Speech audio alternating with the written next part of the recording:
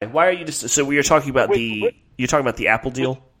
Yes, with Apple basically controlling all of the MLS broadcasting, we're going to lose local broadcasts. Not necessarily. Mark Followell's not going to be broadcasting FC Dallas games going forward, and I love it. Well, we lost that one. So, but there have been others who have stayed on and have kept going with Apple. So they are being, I think, responsible in that regard. Yeah, I mean, if there's one place to go to watch MLS games as opposed to having to find it on whatever, then I think more people are going to watch it. That's true too. I'm excited about the fact that even though there will be national games, as long as I have the subscription, I can watch whatever I want to watch whenever I want to watch it. Yeah, which is very rare in sports broadcasting. Thank God my wife has Apple TV. So I don't think you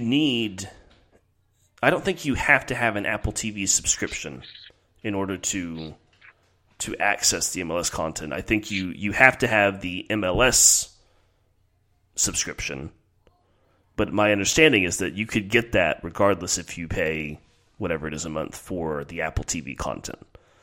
So, but you access it through Apple TV is my understanding. Yeah, so I don't think you need. So confusing. Not really. You just get the Apple because you can download the app, and then I think you just access it through the app. And then they're hoping that by being there, you're just like, oh, what's another $5 or whatever for Apple TV? Well, my wife already pays for Apple TV, so I'll be using that via her. I'm excited about that.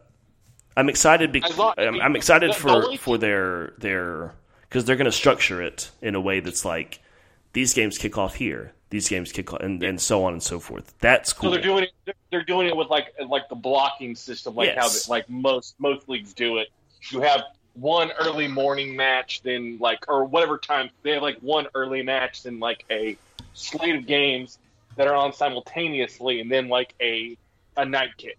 I think it's more East Coast Central Time, Mountain Time, West Coast Time is sort of structured like that. I think more than, but it is it's going to be kind of like every Sunday when you're watching NFL, you know that you're going to have this set of games that comes on at 1:00 Eastern time. Then know you're going to have, a 4:25 or 4:15 set of kickoffs Eastern time, and then you're going to have your national broadcasts that are Sunday to So, but the only difference is all of those games that go on at that time you can watch if you want to, regardless of where you are, which is pretty cool. And they're also going to use announcers on a regional basis. So rather than having announcing teams that kind of travel, with broadcasts, they're going to have a Pacific Northwest team that calls Timbers and Sounders games and stuff like that. So I don't mind that. Don't forget White. Yes, and the Whitecaps. So it's Canada. It's Canada. You can forget the Whitecaps. Yeah, it'll be a little bit more. Wow. As far as I know, according to our logistics, we do not have any Canadian listeners, so I think I'm okay. As long as Apple TV makes it to where there is less Stu Holden and Taylor Twellman in my soccer life, I'll be happy. Isn't Twellman? I think he joined them. He's not at ESPN anymore. Oh God, no. Yeah, he's calling. Where is he? Damn it. Taylor Twellman is going to be one of the. Yeah, it's going to be one of the people in their MLS season pass. See, I don't mind Taylor Twellman in MLS. He's good there. That's his home, so he's okay there. I listen to him there. It's when they take him and put him on an FA Cup game or a League Cup game and things like that, and it's just he obviously is out of place. He doesn't know what he's talking about, so that's annoying. But I don't mind him in MLS. He's got some knowledge there. He's a little over the top sometimes, but that's okay. So was Gus Johnson. So I don't mind that. I think it'd be neat to have Taylor Twellman calling New England Revolution games every weekend or so. Have him be one of the Northeastern correspondents or wherever they're going to do that. So very exciting. Boys. Oh yeah. Welcome along everybody to We Ate All the Pies Sorry about last week. I was not feeling great. I woke up. I took 2 COVID tests. They were both negative. So that's good. I was afraid it's the throat. Whenever the throat starts to hurt, you're just like, oh no, here it comes. But so far, as far as I know, I am COVID-free throughout this entire pandemic, which it's not a badge that I would wear publicly, but it is kind of weird. So we're back this week. The good news is a lot of the topics that I had last week kind of translate over to this week. So we just had to change up a few things. We have got it's an FA Cup weekend this weekend, so we'll certainly be previewing that and going over the latest to happen in the Premier League, including a very, very famous win for Fulham. Caleb, that night we haven't had a chance to talk about the big win over your West London Big Brothers there, which was nice. Yeah. That was historic and pretty lovely to see, and I'm happy to talk about that one. Yeah, first time since not so much the last few ones, but definitely that one. That's why I kept it in. We play them again soon, so we can repeat. Yes, February the 3rd. So when the Premier League comes back, not this weekend, but next weekend, we'll get another West London derby there. But I want to start with. I got a question, guys. Oh, okay. I want to start with the question from Jordan. Which, by the way, Jordan. Thank you for not introducing me, Adam. I mean, I just assume everyone knows who I am. They heard the cold open. Hey, Caleb. If Fulham beats Chelsea for the second time, will they have officially clinched the Cockney Cup? Because I think we, as a podcast, need to bring that back. As long as Fulham is going to be in the Premier League, I think we need to have the Cockney Cup as something we track. Well, that'd be pretty funny. If it's the Cockney Cup, at this point, I think West Ham would be the holders because we beat Fulham. As controversial as that was, because Cockneys are East London, right. So I mean, then I would think if Fulham were to come back, because we play you guys again, if they come back and beat us, then you probably would take it home with you. I think West London's That's the rule. Charcuterie Cup. Is the one that we fight for. The investment cup. It's the investment banking cup. It's the London Grad Cup, or at least it used to be. Fulham fans have embraced our reputation as slightly hoity-toity, so we're known to enjoy our matches with cheese boards. So yeah, but I mean, if we beat Brentford once, if we beat Chelsea twice, and we play Brentford again pretty quickly, I mean, we could cement ourselves as kings of West London, at least out of West London teams. Despite I think Newcastle's beaten every West London team so far this year. But anyway, that would be nice. It would be pretty special. I mean, obviously, the last time we beat Chelsea was a long time ago. It was back in March of 2006, and the last time we beat Chelsea back to back, let's see, would have been. I don't know about back to back, but I think the last time at Stamford Bridge was like in the 70s. Yeah, and I'm looking back at matches that go back to the late 40s, and I don't see back-to-back Fulham wins. So I mean, we're talking about something that our parents would have never seen. I did enjoy though, because I'm pretty sure, because like you say, the Fulham fans they're not known as being the rowdiest bunch, but I did see we are a family club. Adam. Yeah, I did see. After the Chelsea win, I think there was as part of the celebrations. It was fun to see the fans singing along to "Freed from Desire" by I think Gaia. I don't know. It's a very old '90s style like club song, and you'll hear it a lot. And it's we've all heard it. I promise you. But that was nice to see. It was good times. It's still good times at Fulham, even despite the recent results. So yeah, we'll keep track of that. The Cockney Cup. We'll go back. We'll have to get the points together and see if we can't figure that out. Speaking of London football teams, let's talk about Arsenal for a minute. I think we need to talk about Arsenal. It's the elephant in the room. They are now 5 points clear at the top, thanks to their win against Manchester United this weekend. When they beat Tottenham, I think at one point they were 8 points clear at the top of the Premier League table. And this was before City had a game to make up, and so they made that game up. Actually, well, City have played an extra game now, so Arsenal are 5 points up and with a game in hand. So, I mean, they could be 8 points up once they get that one done. I mean, Arteta's clearly got this team firing on all cylinders. The system is working perfectly. Everybody is playing almost flawlessly. And it seems like nothing short of the injury crisis to define all injury crises. Unless they get that, there's nothing looks like it's going to stop them. And yet, it doesn't feel like they're being treated like eventual champions. I mean, let me put it this way: if Manchester City were 8 points clear at this stage in the season, in fact, I think they were exactly that last year at one point before things tightened up. If they were in the same position that Arsenal's in right now, people would already be calling them champions, and they'd be saying, "There's no way this team is going to slip up. They've got it.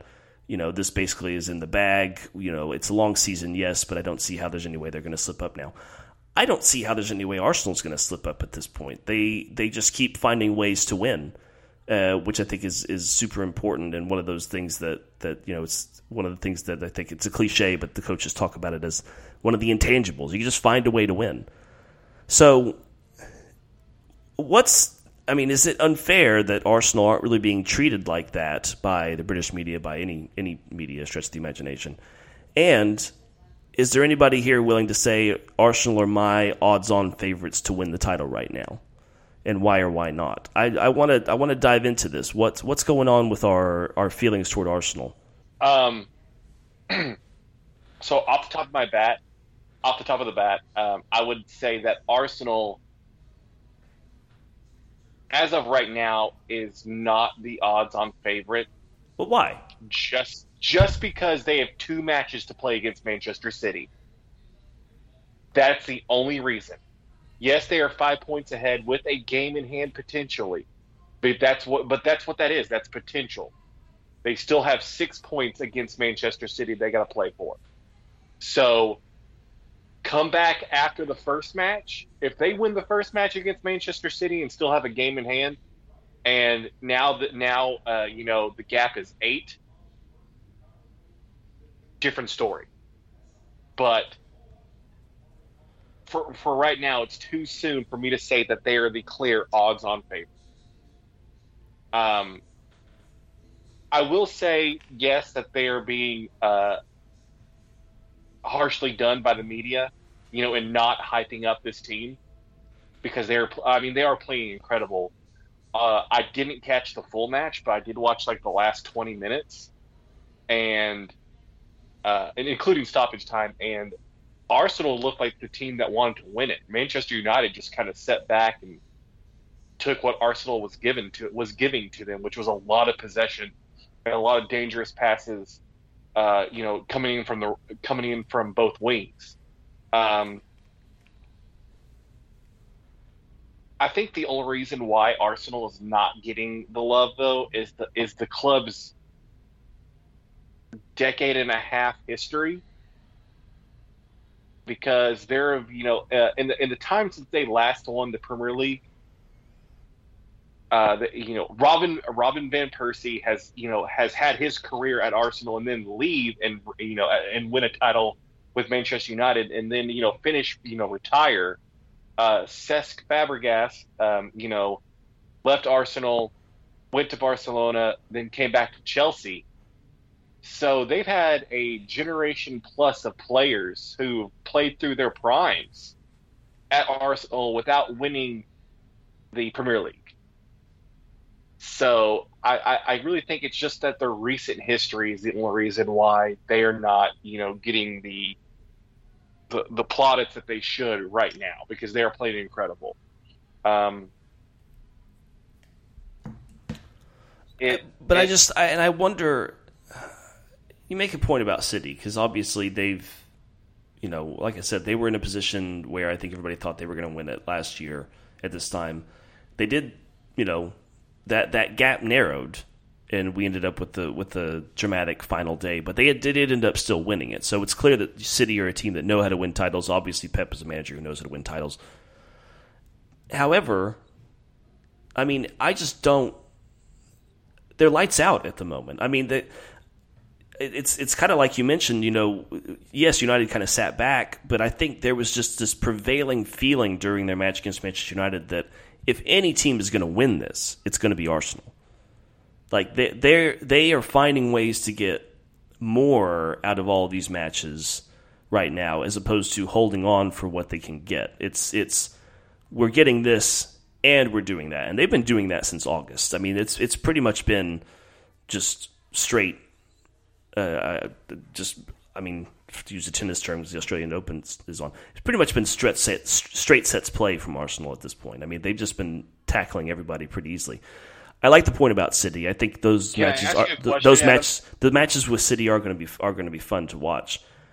But I just don't. I mean, I've seen City stumble, even with Haaland. I've seen them stumble far more times this season than I have seen Arsenal stumble. Adam, can I ask you a little side question real quick? We talked about, you mentioned Arsenal's, straight sets style of play and how they've just been lights out through the entirety of the season so far. And I kind of noticed it. I noticed it at the end of the match. They have a feel of inevitability around them. Yeah. That, no matter what. So, but no one's treating him like that. Does that kind of remind you? Does that kind of remind you of, honestly, probably one of the last sides to have that feel of inevitability? A Ferguson-led Manchester United side. I think there have been times in between that, since Ferguson has retired, that there have been other, I think for most of last season, we all felt it was inevitable that City were going to win. I think there have been some seasons, particularly their first season under Antonio Conte, where we just felt like Chelsea. It was Chelsea's title, like they were going to win it. There's no question. So I don't know if it's the last time, but I agree. I think there is a feeling of inevitability if you really stop and take a look at Arsenal. But I just don't feel like anybody's treating them like that. At the moment. Maybe let me qualify my feel of inevitability. I would say a joyous inevitability, because they play with such intensity and attacking spirit. Whereas when I watch City play, like when we watched City last year, the inevitability was almost like a crushing inevitability, because they're just going to pass through you and tap it into the goal kind of inevitability. Yeah. There wasn't like a joy de vivre that I kind of feel like this Arsenal side has. Yeah. It was this is the machine doing its thing, and the machine will prevail. Whereas with Arsenal, it's look at this spirited group. And by the way, all of this pains me, because I think I do not like Mikel Arteta. I think he's a whiny little something or another, and I think their fan base is incredibly entitled.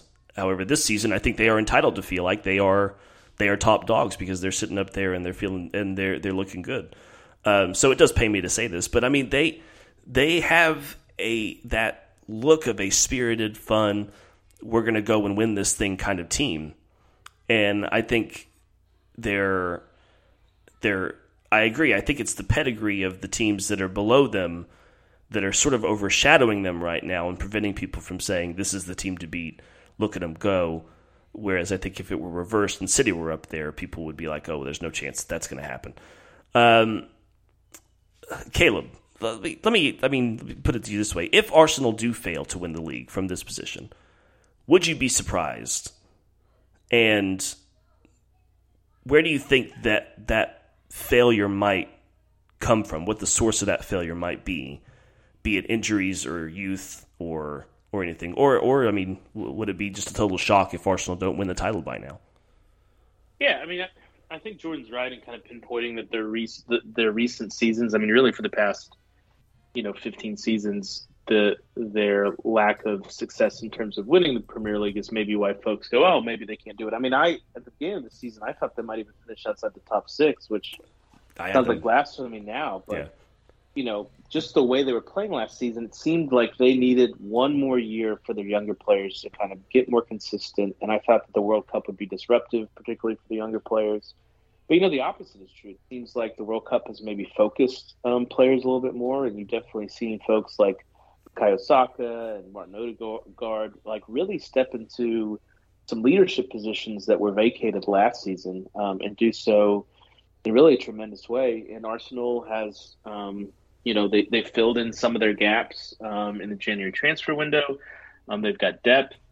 It's one of those things where I think everyone kind of assumes they're going to stumble at some point, and they haven't done so yet. And so, to your point, when do we collectively, as English football fans, go, all right, I mean, they are the favorites. And I think, we're almost done with January. And like you said, they've got a pretty clear-cut win, a pretty clear-cut lead. So, yeah, I think they are the odds-on favorite. It's always tough when you have a team of Manchester City's quality and their pedigree and their experience in actually winning this thing kind of in second. You have a feeling that they're ready to pounce, and all it'll take is a few slip-ups. And to answer your question, the thing that could derail this Arsenal side is, A, they wake up and realize that they're Arsenal and lose a couple matches. B, injuries to key players can obviously always derail things. And then C, they brought in a couple players. And it's, if you bring in, there's a reason why Leandro Trossard was available. If you upset some of the chemistry and the balance and you kind of disrupt what you have going, then, maybe you drop a few points here or there and City just goes on a tear and catches up. You need something like that to happen, but they're clearly the favorites, I would say. We'll get a preview of what those league matchups with City will look like this weekend, because our FA Cup fourth round starts out with Manchester City hosting Arsenal. That's on Friday. We'll include that in a full preview of the FA Cup action. By the way, Jordan, you mentioned Cesc Fabregas. Do you happen to know? So he left. Man, when did he leave? I want to say he left around 2010 from Arsenal to go to Barcelona. After that, obviously, he wound up back at Chelsea. Do you know where he's playing now? He's still playing. It's a weird one. All right, I'm gonna go Turkey. I'm gonna go Trabzonspor. Trabzonspor. That's a good guess. That's a really, really good guess. No, actually, it's worse than that. So he left when he left Chelsea. He actually went to AS Monaco and played for a little while. But now he has left AS Monaco and he is at Como 1907. It is an Italian Serie B side.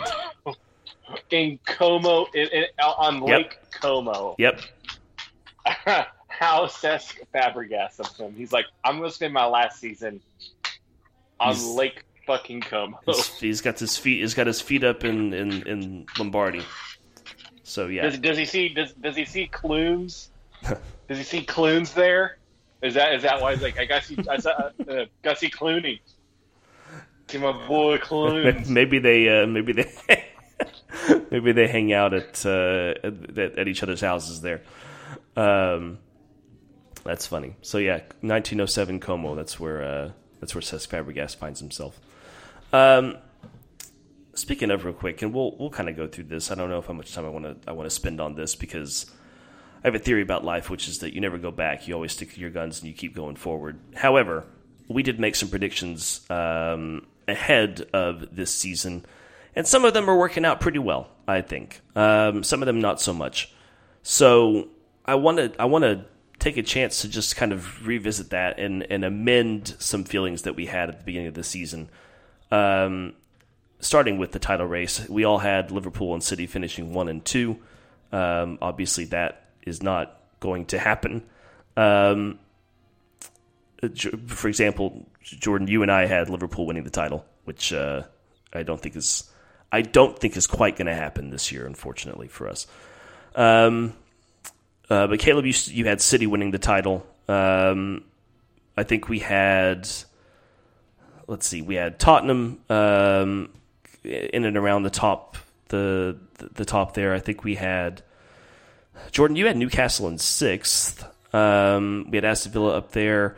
Anybody want to amend their predictions here and give their thoughts now on who they think might be the champions come the end of this season? Yeah, I think that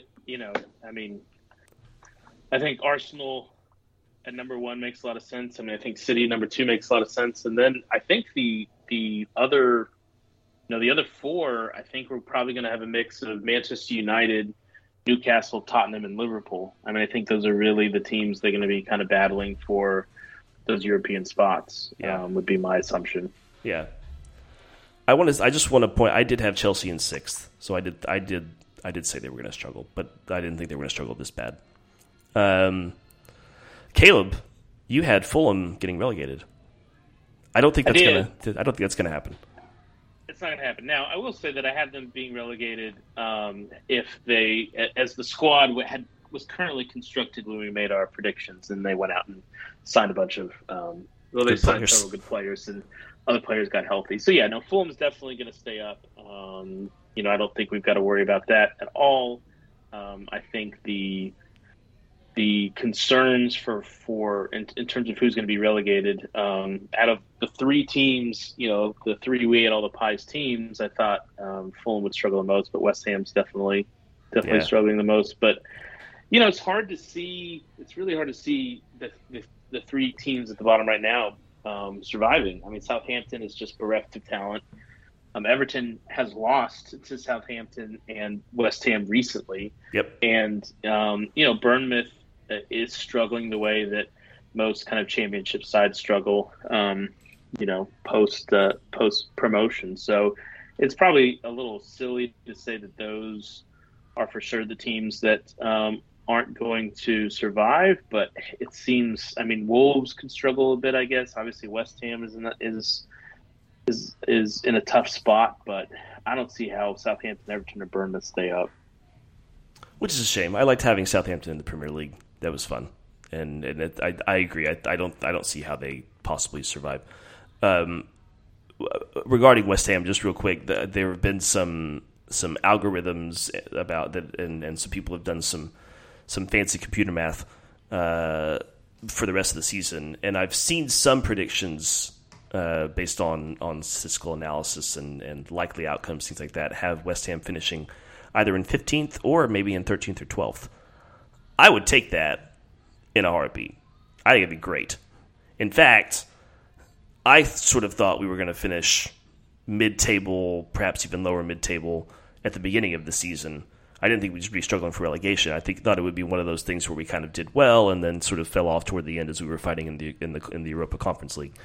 But I would absolutely take 13th, 14th, 15th at this point if we can manage to do that. Looking at our schedule coming up, though, post FA Cup at least, I'm less optimistic. Jordan, you had Newcastle finishing in 6th. Would you like to amend that prediction? Oh yeah, no, totally. I'm amending that prediction. What a surprise! Where do you think they'll finish? So, I'm going to leave it vague. Okay. All right. Just for betting purposes only. Uh-huh. Newcastle are finishing one place above Manchester United. Oh well, that's okay. Yeah, I know. Yeah, that's why you had that. No, I do. I think Newcastle got top 4. I don't see any reason why not. No, I almost want to start coming up with a nickname for this team because I don't know, because just for this reason, we have allowed 11 goals in league play. Insane. Ridiculous statistic. That's just insane. I saw that this weekend and I thought, oh my God. It's like a great northern wall. Yes. That's I kind of want to start calling this team the Northern Wall because And also because going up against us, it's like going up against a brick wall, anyways. With the big ends we have at the back end, in the midfield, like Joe Ellington, Dan Burn, Sven Botman. Everyone on our team's a unit. So we give it to teams, no doubt. Now I kind of want I'm upset that we did not talk about this last week because you were not feeling well, Adam. I understand that. But I wanted to talk with Caleb, or just a little second, on the funniest penalty take of all time. Do we have to? I mean, I think we do, because it's almost like Nitro donned the black and white again, right? Because that was a Newcastle Mitrovic level take, not a Fulham level. This was during the We Ate All the Pies derby, and Alexander Mitrovic had a penalty, or took a penalty for Fulham, and double hit the ball. So one of the rules about a penalty, for those who don't know, is that you cannot strike the ball twice. You have to just kick it. It's got to go forward, and you cannot kick it again unless it touches another player. So it's got to. And I actually think it's got to touch the opposition.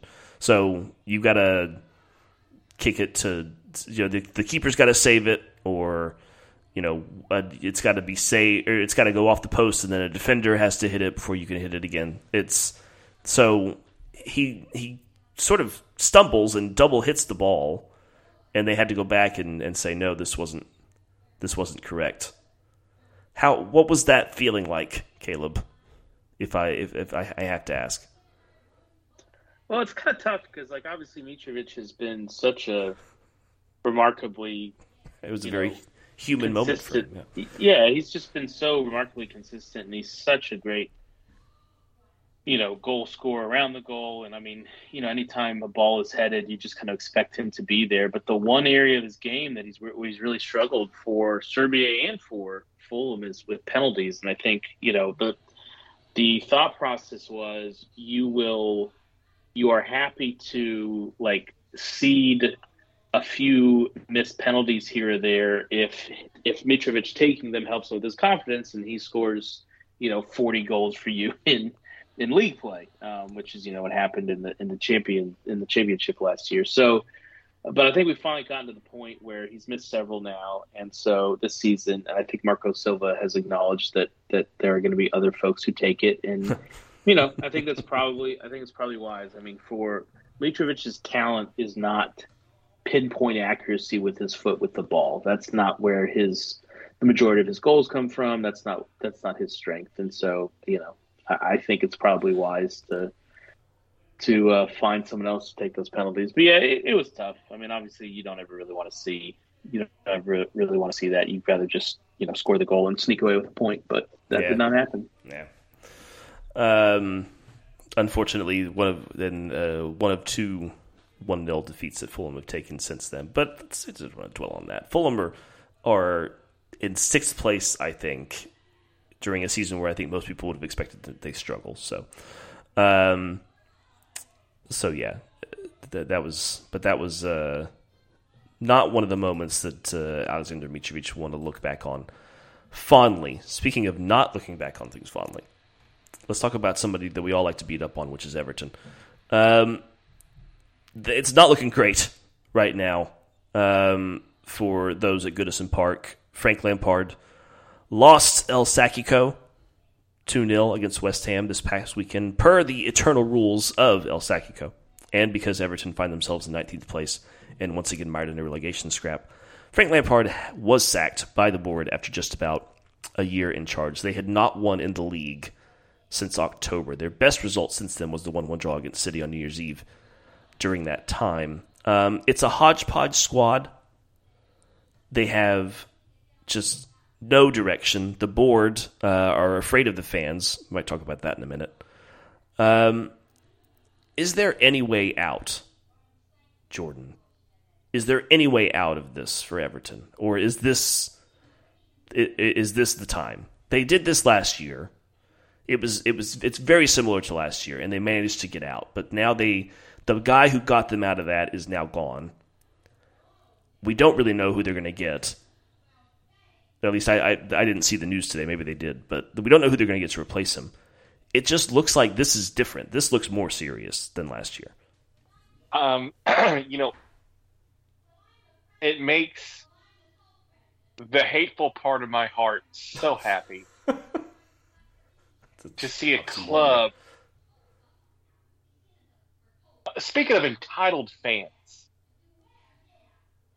Everton have some of the most entitled fans, online specifically, and it just makes my heart so happy to see their team struggle so much, and just have no direction and just be so listless.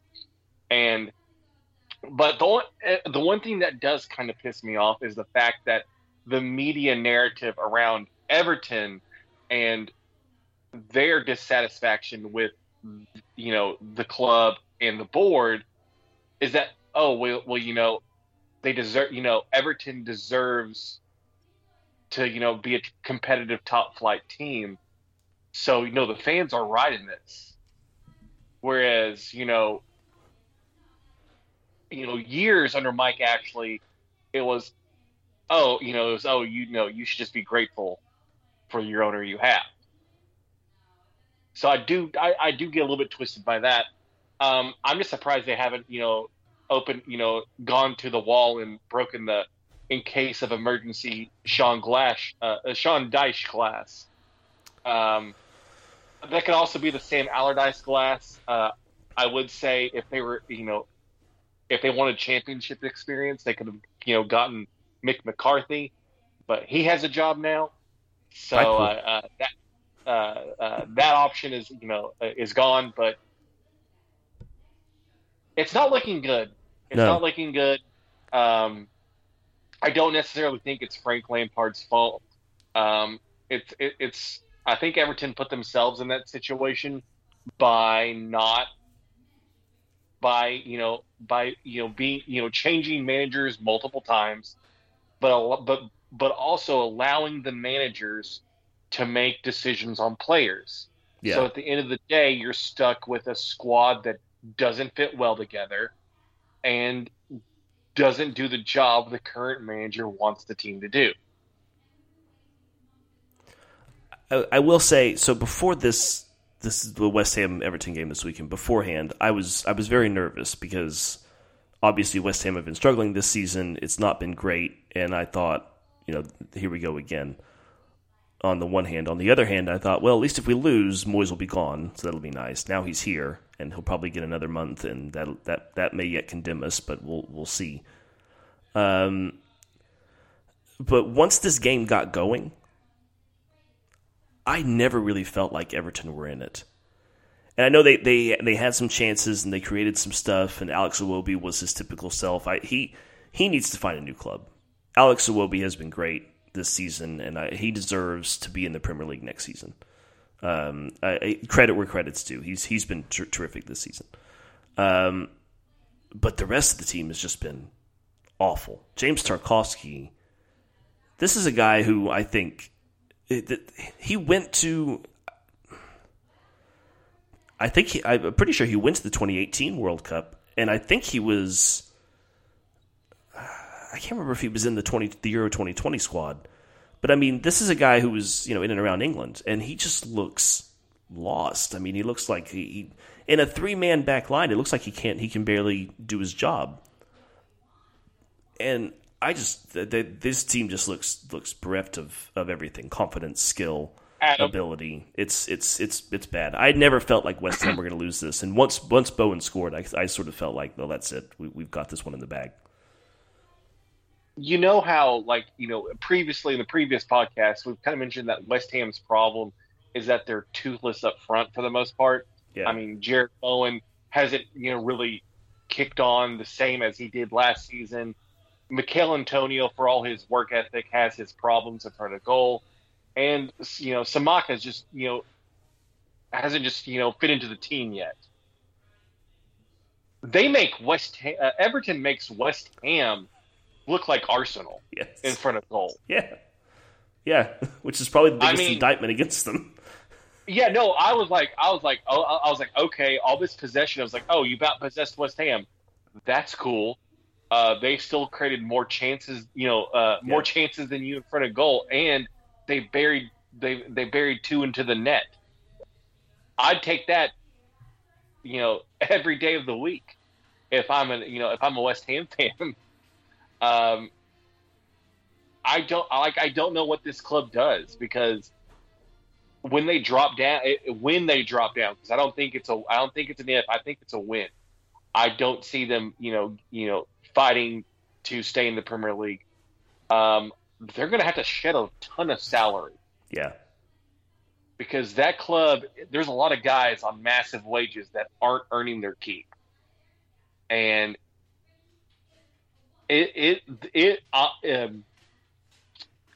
they don't find the right manager, I could feel like this might be like this might be more than just a one and done kind of thing in the Championship. Like Newcastle, or teams like Fulham and stuff, teams that were at some point right on that, Championship level, Premier League, bottom of the Premier League edge. I feel like if Everton don't find the right manager going forward and develop a plan, they might spend a couple years down in the Championship. The rumors right now, they're going for one of Sean Dyche or Marco Bielsa, both of whom have experience getting teams up and out of the Championship. So, that's promising. I'm not sure if, I don't know, because appointing Marco Bielsa would be an interesting move, because on the one hand, I don't know if he keeps you up. On the other hand, Demarai Gray, who's another Everton player who you could say it's unfortunate because he's been doing well this season, he is a Bielsa player. You want to talk about somebody who's going to bomb up and down the field for you, that's your guy. You wind him up and watch him go. But I can't think of any other players in the Everton team who would do that or could do that. I cannot imagine Seamus Coleman running like that, gung-ho up and down the right side. I think that's kind of past him. So, but Sean Dyche is on that list. Marco Bielsa is on that list. We'll see here, I assume, pretty soon. Maybe Seamus Coleman could have done that 2 ACL injuries ago. Yeah. He doesn't have the body left for that. So after Lampard got sacked, we've seen Lampard lose his job now multiple times within the last few years in the Premier League. First with Chelsea, now with Everton. Steven Gerrard had a good season with Rangers, but it was jettisoned from Aston Villa also this year. After a poor run. The rumor in the immediate aftermath of Lampard's sacking was that Wayne Rooney, who has not even gotten a season as the DC United boss yet, he was mentioned as one of the favorites for the Everton job. But that's just... I don't understand this seeming obsession with members of this golden generation, quotes, of English footballers, i.e., from the early 2000s up until probably, I don't know, they lasted probably until the 2016 Euros. I think the 2018 World Cup was the first time that we didn't really have any of those members of that golden generation. Gerrard, Lampard, Beckham, Crouch, Defoe, Carrick, all these England players who were sort of seen as this once in a lifetime. If anybody's going to win it for England, it's going to be these guys, and of course they failed to do that miserably. John Terry, Rio Ferdinand, things like that. There seems to be this obsession that they get these top manager jobs, and they keep failing. Gary Neville didn't work out for him in Spain. That's the only other one I can think of. Do we need to come away from this and start to admit that maybe this isn't the best policy for hiring managers? It's kind of strange, Caleb, I think, from the perspective of an American, because in American sports, you don't really get that too much. You don't get former players immediately turning around in a few years and becoming the head coach of one of the biggest teams in the league. It's interesting because it certainly happens in the U.S., particularly in basketball, but I have this theory, and it's not just mine, but it's one that like I believe in, and that is that great players don't necessarily make great coaches or managers, and part of that is because the best players, like, not that obviously they work hard, they're incredibly talented, they're incredibly skilled, but much of the game comes not necessarily naturally to them, but they have a kind of an instinct for it that's hard to teach. And so if you look at the greatest coaches in, let's say, NBA history, the greatest coaches in NBA history were not great basketball players. Phil Jackson was not a great basketball player. Don Nelson, Rick Carlisle, none of these people are great basketball players, but they're fantastic coaches because they know how to coach the superstars. They know how to coach the guy on the end of the bench. And I think it's kind of the same regardless of sport is if you look at the best to ever do it, they typically aren't the best people to have actually played it. And so I think there's an instinct that says, okay, this person was really good. They're obviously a name. They're going to know how to interact with other players. They're going to have respect of some players. All of those things are true. But in the NBA, we've seen it recently with Jason Kidd and Steve Nash. But there's not a ton of success. And so, I think Everton would be far better served staying away from somebody like Wayne Rooney, who I thought acquitted himself well in last season, the championship in Derby County. I thought that, they were going to be relegated. I think they fought for him. I think he has a potential career as a manager in the Premier League, but you don't throw him into this mess in Everton expecting to rescue them. You need someone who has experience, who can go in and kind of do yeoman's work and try and get them to pull themselves up. That's how you're going to be successful. And I think the best manager, look at Roy Hodgson. How great was, or Sir Alex Ferguson. How great were these managers as players? Not particularly good. Not super great. Yeah, especially but then they come out and they're really quality. So yeah, maybe they should seek, managers who are maybe slightly less talented as players and are slightly more talented as managers. Jurgen Klopp, not a very good player. Didn't really have necessarily a sterling playing career. Jose Mourinho, again, not a super great playing career. Sir Alex Ferguson did play for Rangers, and so he at least played for a big club, but he wasn't this Scottish superstar during a time when Scotland was actually quite good at football. Yes, Jordan? Andre Villas-Boas. He didn't even play. No. Yeah. Honestly, maybe not the best example, but yes, I see where you're going. Yeah, well, he was successful, and he was successful in Portugal. You're kind of seeing this in the NFL now too. Mike McDaniel, for the head coach for the Dolphins, never played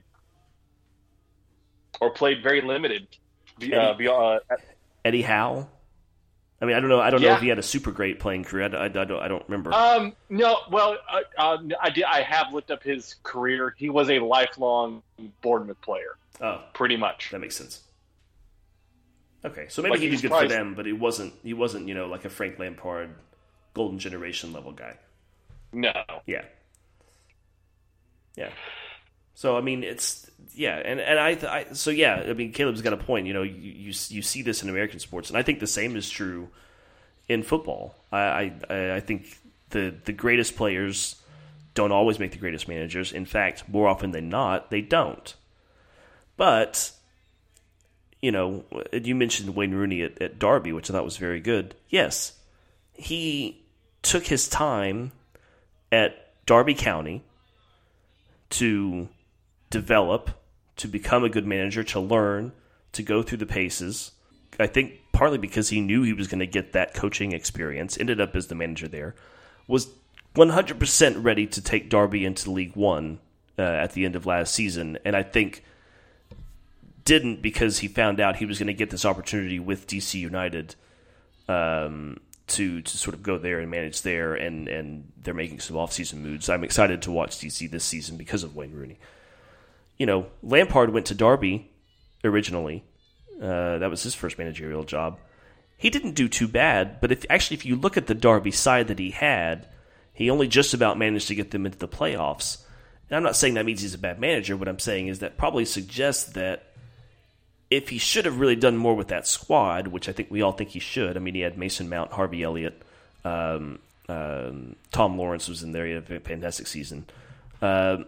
He probably should have done better with them, which probably means he should have stayed and learned more and gone through the paces with that squad. Not jump immediately to Chelsea, which is what he did. And to his credit, had a decent first year, but it obviously went bad as time went along because he just doesn't have the experience. What is wrong with going to a League One side, a championship team, even non-league, and just going through the paces, learning this stuff on the small scale so that you can then, look at Arteta. How long did he spend at City before under Pep, learning from Pep, studying, understanding? And Arteta was a good player. So he's one of the ones that could buck the trend. But he took the time to learn the trade of managing and coaching, and he didn't just jump straight into it. And we've got to start resisting the urge to do this because Gerrard's reputation is taking a decline. Lampard's reputation is definitely taking a decline. We've got to start resisting the urge as fans, as boards, as owners, as clubs, to just immediately throw these guys to the wolves because they need time to develop. And I'm sure there are a lot of good English, Scottish, Welsh, Spanish, whatever, younger coaches who have bided their time, who deserve these spots more than the big name. And we've got to learn to manage that better. And it's probably on the League Managers Association to try and improve that aspect of it instead of, just doing their work of lobbying for managers or lobbying to the league on behalf of managers. I think they maybe need to look at this and say, let's get a system in place. Let's try and bring these guys along and create good coaches instead of just expecting people to perform well. So that was a bit of a rant, but so we'll obviously hear more about the Everton manager coming up. One quick question though, just so I can catch my breath and let Jordan kind of take this. If Marco Bielsa becomes the Everton manager, Jordan, does he keep Everton up? No. Now, it will be funny to watch Marco Bielsa run the hamstrings off of Dominic Calvert-Lewin, Seamus Coleman, Connor Cody. I feel, you know what? That is one guy I feel sorry for. Yeah, I really do. Lifelong Liverpool fan. Becomes a captain at Wolves, a great defensive player. I thought he kind of played himself into the England setup, potentially because he was, just so smart and capable of the back. Moves back to Liverpool, but to the blue side, and I'm wondering if he is just looking around saying, "I should have never have come here. It was a mistake. I'm or I wonder if he has like a master plan, like a Scooby-Doo villain, like on the last day when Everton are going down, he's going to peel off like a Liverpool, he's going to peel off his top, and it's going to be like a Liverpool training shirt underneath, like. It's just going to be the troll face. It's just the internet troll face on this, yeah. Secret Agent Cody. Was this subterfuge by Jurgen Klopp at the highest order? So looking back at the results, obviously we talked about that very, very important result for Fulham to 1 over Chelsea, first time since 2006 that they won. That was 2 Thursdays ago. Last Thursday we had City beating Tottenham 4-2 in a game that they needed to make up from an earlier canceled game. Liverpool and Chelsea finished 0-0 on Saturday morning. Bournemouth and Forest finished 1-1. Forest, they look like Forest finally look like they've managed to put a squad together that can compete consistently. So very good for them. Leicester 2, Brighton 0. Evan Ferguson's late strike for Brighton steals a point away from a increasingly desperate Leicester City. Southampton 0, Villa 1. Not looking very good for Nathan Jones and the Saints. Ollie Watkins scoring the winner there. West Ham 2, Everton 0. hopefully the first of many. Palace 0, Newcastle 0. Another goalless draw, but as we mentioned, best defense in the league at the moment. Just 11 goals conceded for Newcastle. Goalless between Leeds and Brentford at Elland Road on Sunday morning. City beat Wolves 3-0 also on Sunday, and then we had the big result between Arsenal and Manchester United. Then Fulham put up a very, very brave effort, but unfortunately Harry Kane's strike just before halftime ensures Spurs... Try that again. Kane's strike just before halftime ensures Spurs just about get by the Cottagers. 2 defeats after 5 straight wins in all competitions for them. Let's see. Sorry. Forgot to pull up the Premier League table here real quick. Table looks like this. Arsenal, as we said, 5 points clear of City, and they do have a game in hand. So Arsenal on 50 points. City on 45 points. Newcastle in third on 39. United also on 39 points. They are in fourth place. Tottenham in fifth. Brighton, Fulham, Brentford, Liverpool, and Chelsea just about getting into the top 10 there. Bottom half of the table, Aston Villa in 11th. Palace in 12th. Nottingham Forest have climbed up to 13th. Leicester City find themselves in 14th, and this is where we get into the teams that are in some serious relegation trouble. We have Leicester City, Leeds, West Ham, and Wolves all just above the relegation zone, and Bournemouth, Everton, and Southampton are your bottom 3. So we'll take a break from the Premier League this weekend and get into the FA Cup. Fourth round starts on Friday, and we'll implement this into our top shelf picks. But just a quick rundown of the Premier League teams still involved. On the 27th of January on Friday, City versus Arsenal at 3 p.m. Eastern Time. All of these games can be seen on ESPN+. On Saturday, we have Walsall hosting Leicester City, Accrington Stanley hosting Leeds. Those are both at 7:30. 10 a.m. we have Southampton and Blackpool, and then Fulham against Sunderland. I think Jordan will certainly be a Fulham fan this weekend, Caleb. 1 p.m. Preston versus Tottenham on Saturday, and then the late game on Saturday at 3 p.m. Eastern Time, Manchester United versus Reading at Old Trafford. Sunday, 29th of January, 8:30 a.m. kickoff is Brighton versus Liverpool. Chance for Liverpool perhaps to right some wrongs. Remember, Brighton had a very, very famous win against Liverpool not too long ago at the Amex. At 11:30 on Sunday, Wrexham versus Sheffield United. And on Monday, it's the Hammers in action there at Derby County, 2:45 Eastern Time. A couple of the non-Premier League games that we have listed here, which we might talk about in a minute, but it's Top Shelf Picks time. We are back around to our FA Cup fourth round special. You guys know the drill. You've been given some money, and you'll be going to one of the matches listed here this weekend. You can go to any match. You can travel there. All I need for you to do is to tell me which one you're going to. The only rule, of course, is that it cannot be your own club. Jordan doesn't have that problem. Sorry. Sorry. I had to get that in. Can't be your own club. You can pick whichever one you want to go to, and we will predict the matches that we all pick. The person who picks the best match of the round will get an extra point. Yes, Jordan. I will say it's okay. I'm not in the FA Cup. It's not like I don't have one leg in the League Cup final already. So I guess that's right. I forgot League Cup. Yeah, semifinals this week. That northern trophy. Yeah, I forgot about it. You beat Southampton.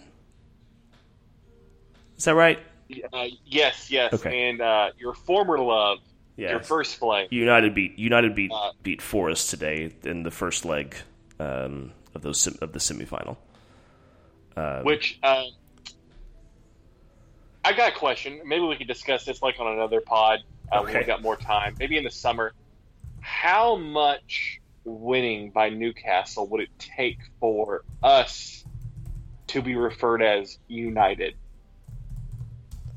Because I find that quite annoying. I don't think that will ever happen because you will just be known as Newcastle. True, but I do because find it's a one club city, so you're kind of set. When you talk about Newcastle, there's no differentiating. You are the Newcastle. Although I think there used to be a Newcastle town. Excuse me. I think there used to be a Newcastle town. I don't know if they still exist. Gateshead is the only other club that I know that's in the area. But I think, don't forget. I think Blythe, maybe. I think they're further north. But I think just in the greater Newcastle area, I think Gateshead's the only other one I could think of, and Newcastle Town, if they are still around, but they may not be. Yeah, I know it's unfortunate. We have the entire '90s and the Ferguson era to blame for that. So, but I mean, West Ham kind of also has that problem because technically it's West Ham United, but there is also only West Ham. So, based on the run of we didn't have it last week. Now we'll just go ahead. So based on the run of things, I am first up to choose where I'm going to go. It's a tough one this week. So actually, I think I know where I'm going to go. So Preston North End is a good old fashioned English team. They were very, very good in the beginning. In fact, I think they won the first League and Cup double back in the late 19th century when that was the thing. They've had a lot of famous players over the years, and their stadium is called Deepdale. I just think that sounds like a fun place to go. So I'm going to go to Preston and Tottenham. That's going to be my place to go. I'm going to take the train up to good old Preston. I'm sure it's going to be absolutely freezing because this is quite far north. This is north of Manchester. This is like almost Scotland. So I'm going to Preston versus Tottenham this weekend, and I'm going to say I think they'll put up a good fight, but I think it's just going to end in a Tottenham win. I'm going to say 2-1 to Tottenham, but I'm going to be cheering on Preston the whole way. So that's my selection. Caleb, you are next on the list. Where would you go if you had all the money in the world and you could go to an FA Cup game this weekend? I'm going to go with Wrexham Sheffield United. I think it did, yeah. Nice one. My dad's been watching Welcome to Wrexham. It's been kind of my way to get him into English football, even if it is non-league. He has a birthday. I got him a Wrexham beanie for his birthday. So nice. He's a fan. So not the first time Wrexham and Sheffield United have played in the FA Cup, by the way. First time was back in 83-84. And the Blades won 5-1, and I'm afraid that the Blades will most likely win yet again. This time, ending Wrexham's kind of fairy tale run, but they've been very good so far. So I'm going to say a 3-2 victory for the Blades. 3-2. At least it'll be a good game. Sorry, that's for you. And care to predict Preston versus Tottenham as well while we're at it, just because. Yeah, that's going to be a pretty good win for Tottenham. I got to see a good bit of Preston last year. Oh yeah. I'm going to say probably. Let's say 2-0 to Spurs. Okay, being respectful. I just had a look. Sheffield United are doing quite well, actually, in the Championship. They're just in second, which I'm very excited about. I would love to see Sheffield back in the Premier League simply for the fact that they have one of the greatest opening introduction songs to the tune of "You Fill Up My Senses" by John Denver. If you've never heard it, please go and look it up. It's a lot of fun, and everybody sings it. And they've got a great manager in Paul Heckingbottom. That's right. It's just a great name for a manager. Heckingbottom. Yeah, I'd love to see him in the Premier League. I'd love to see Wrexham win it. I really would. You know what? Let's keep the fairy tale going. I'll say 1-0 to Wrexham, just for the hell of it. Even though I think you're right, Caleb. I think they'll lose. So we got Preston versus Tottenham. With a Paul Mullen goal, no doubt. How is that, by the way, the welcome to Wrexham? Oh, it's lovely. I mean, is it good? Some of it. So for us, some of it's a little silly because they really have to quote unquote dumb it down for American it. Yeah, but it's very heartfelt and and there's some fantastic football to watch just in terms of what how everything looks. So yeah, it's a lot of fun.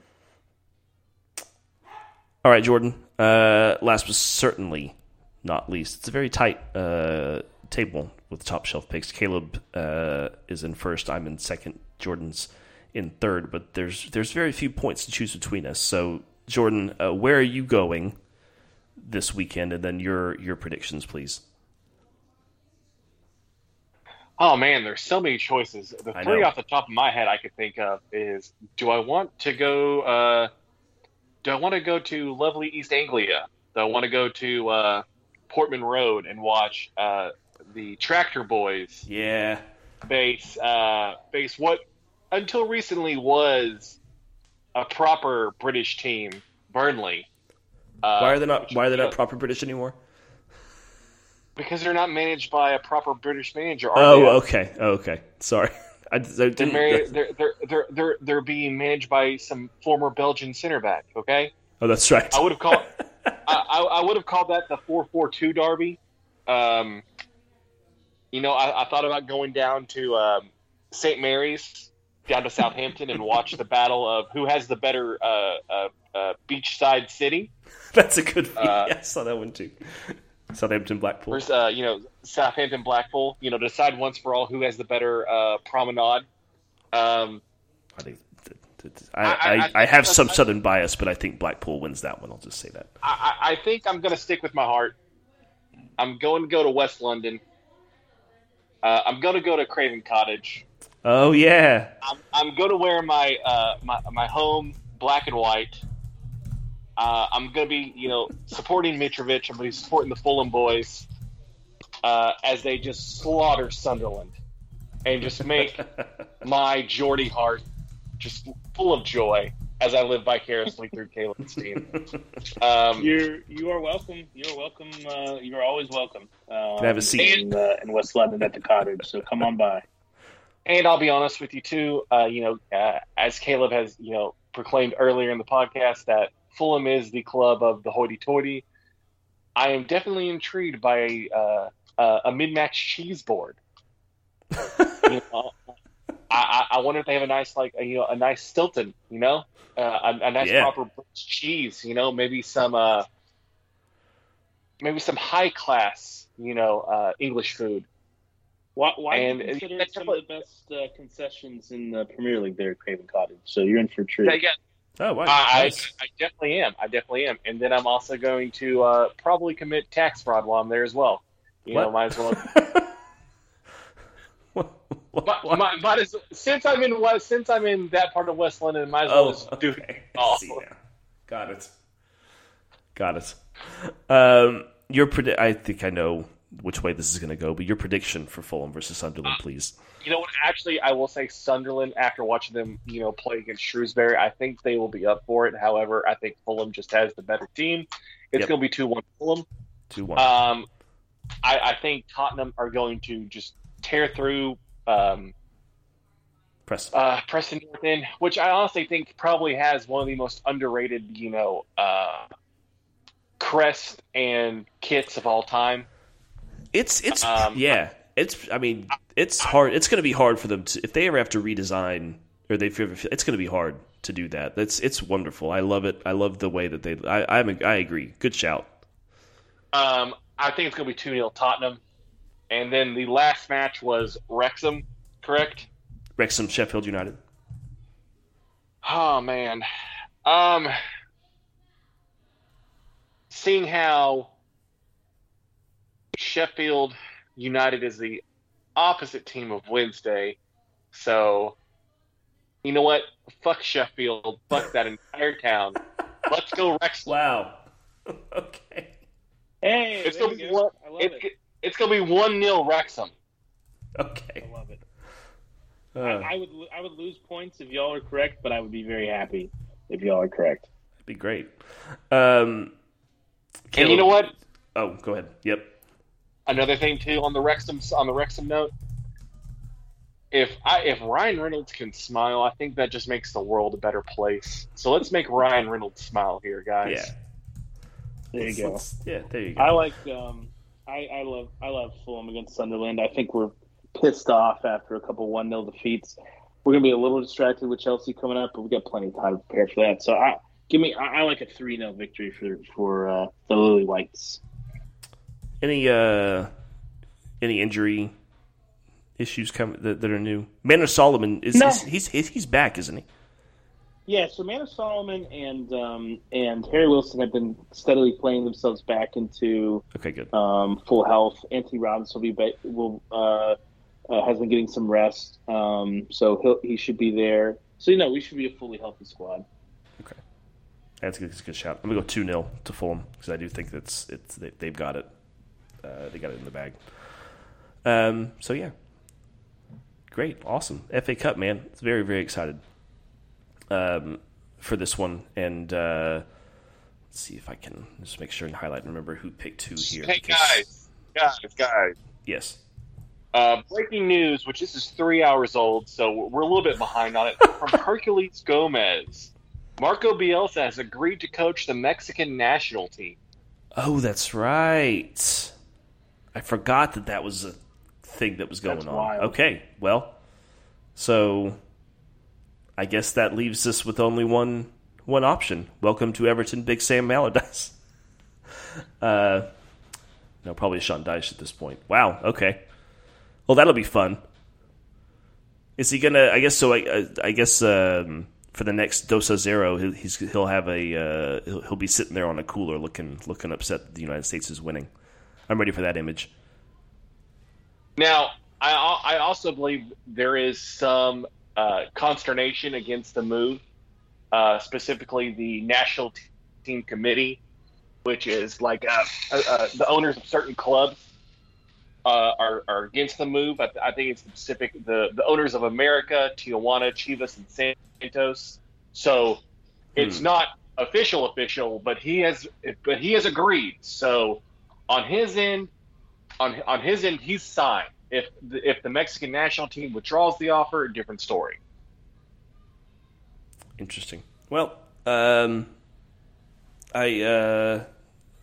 would say I wish him the best of luck, but well, I do. I don't know. I don't mind Mexico. When they're playing the United States, obviously, I'm very much against them. But otherwise, I don't really. I'm not a big. I like it when Mexico does well. It's nice to have some competition on this side of the in this sphere of the footballing planet. So yeah, that'll be interesting. It'll be interesting to see the way that conflict plays out too. So yeah. That's all I got. Anything else? Any rants? Any raves? Any excitement? All right, I got a new conspiracy theory for you. Okay. Oh, I've got a fun one too, but mine's probably less exciting. You please go with yours. All right. So obviously you and for the people not aware who are not fans of American sports, I believe a while ago. The Buffalo Bills were playing the Cincinnati Bengals at home in Cincinnati. A player for the Buffalo Bills, a safety, Damar Hamlin, was making a tackle, and at that moment he had a cardiac event. Yeah. He was hospitalized for multiple days, put into a medical coma, but ultimately revived and released. So obviously with Buffalo, they were, there was a lot of focus about doing it for Damar. So much, a ton of money was raised for his charity, and he showed up at last Sunday's game in Buffalo. However, he was covered up. His face was covered up. He had glasses on. He was wearing a hoodie, and none of the TV shots, the live shots for the game, showed him in the suite with his face visible. So the new conspiracy theory is that Damar Hamlin died. Oh, good Lord! And it's either a clone or somebody, a lookalike, pretending to be him, so that person can die later after the season's over, because he died of the COVID-19 vaccine. Oh, okay. So this is where this is coming from. Yes. As you said this, I thought, they had this theory about Avril Lavigne, and I thought that was the most absurd one possible, but this one takes the cake. But now that I know where it's coming from, that at least makes more sense as to why it exists. I just felt brain cells leaking out of my ears while you were describing it. I was like, yeah, I don't know if I'm dumb enough to comprehend. I think you got to be pretty. That's wild. Kudos to whoever came up with that. No kudos. And I have one more shout out. Okay. Shout out to our former president, Donald J. Trump. Why are we doing that? Returning to his one-liner form, because at the funeral, I think it was the funeral of Diamond and Silk, who are. Did they both? Oh, they both are gone. No, just Diamond. Oh, just okay. Diamond passed away. At the funeral, he was brought up to speak. He mentioned that he didn't realize the funeral was going to be this long. He thought it was going to be like 15 minutes. It was apparently like a 3-hour ordeal. He goes, wish it was like 15 minutes, guys. So, welcome back, our funniest president. Hopefully he has some zingers for the 2024 elections coming up. Funniest is not the word I would use, but yes. No, there was this this Reddit post. It's about the only social media that I enjoy frequently these days, and even that is kind of a slog. But so there was this post that basically in Ask Reddit, and there was somebody who said, "Tell me the craziest conspiracy theory that you believe." Right, so one that you believe could be true. So one that is as crazy as possible, but not so crazy that it's unbelievable for you. Just the craziest one that you think actually could be plausible. And there were some typical answers in there, things like that, MK Ultra, whatever. And then it kind of devolved into just people, I think, making up conspiracy theories because they thought it was fun. And this was the fun part. So somebody said one that I thought, oh, that's a good one. The lottery, because that's been in the news lately because there's been some pretty big jackpots. Their conspiracy theory is that the lottery is just a giant government sting operation to catch time travelers, which I think is brilliant, and I think would be a fantastic plot for a movie. So basically, that there's no possible way that you could actually find the numbers that are going to match up and win you these billions of dollars. So whoever wins it has to be a time traveler because they would have had to have known ahead of time what the numbers are going to be and therefore come back in time to place that ticket and win, which I think is just fascinating. That's pretty good. Yeah, that's a good one. That's a good one. That's funny. Yeah. Another fun fact about this too is if you think about it, potentially the reason why they came back from however far in the future is the fact that due to like inflation or something, the American dollar has been devalued so much that it's essentially become worthless. So you just have to have an insane amount of money to basically function. Yeah. So they come back, they take the cash payout because it's a lump sum all at once. They set it up in trusts or whatever. Yeah. And then through the years, the inflation on that thing grows. Or the not the inflation. What's interest on that grows? Yeah, it appreciates. So it appreciates in value, so they can live a little bit more comfortably in the future. Yeah. So so basically, this is a government sting operation to catch people who can time travel because for whatever reason that's illegal or you're not supposed to be doing that or whatever. So I can I just imagine this movie where somebody manages to win the lottery for real, buys their big lottery dream home, and when they arrive, there's an FBI agent, and they have to escape, and somebody travels back in time to save them and to try and explain this whole thing. I think it makes for a great movie.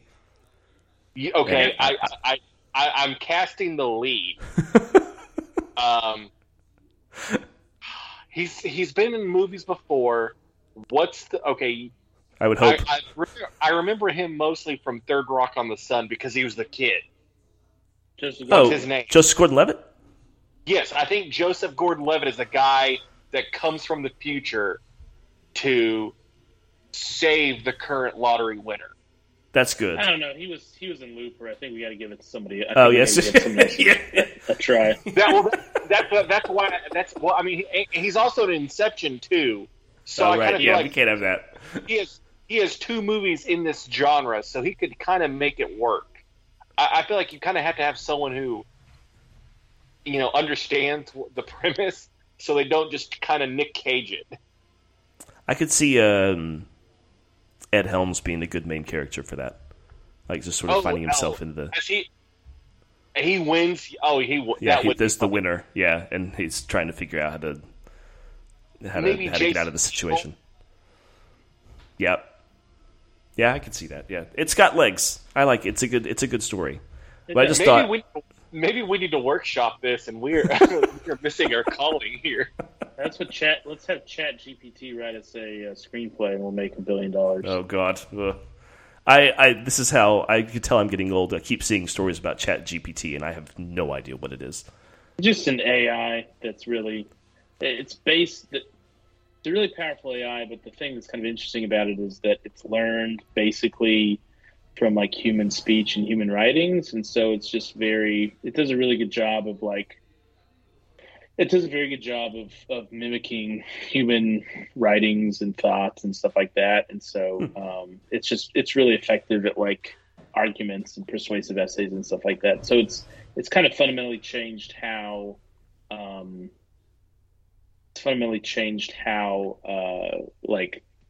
schools and things like that are going to have to deal with like take-home essays and stuff like that, because especially high schools, because this chatbot is as good or better than high school students at writing persuasive essays. So yeah, it sounds like something that we need, based on other movies I've watched. This sounds like one of those things that we need to stop it right now before it gets a little out of control. No, this is the tip of the iceberg. I mean, we're going to see huge. I haven't listened. I haven't listened to a podcast that kind of talk about this as a topic. What's funny is that they predict, like, as AIs like this develop, especially like AIs that can create art, because they're learning off original resources, which is human art, human speech, human conversations. Eventually, like the generations of AIs beyond that are just going to be learning off the original AIs. So at some point, the product that's being produced will eventually just become shittier and shittier because there will be less ideas for them to learn from. This is much deeper into the weeds than I had wanted to go on this topic. Yeah. Maybe we can come up with an AI to predict Premier League results. ChatGPT does not like to predict Premier League results, though. I tried.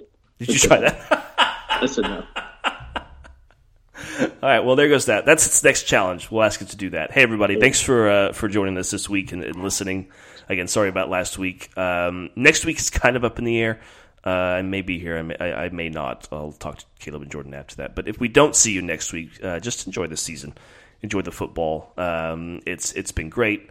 And every week I talk about it, I get more and more excited about it. So anyways, Jordan, if you please, will do the honors. Let's go eat some pies, guys.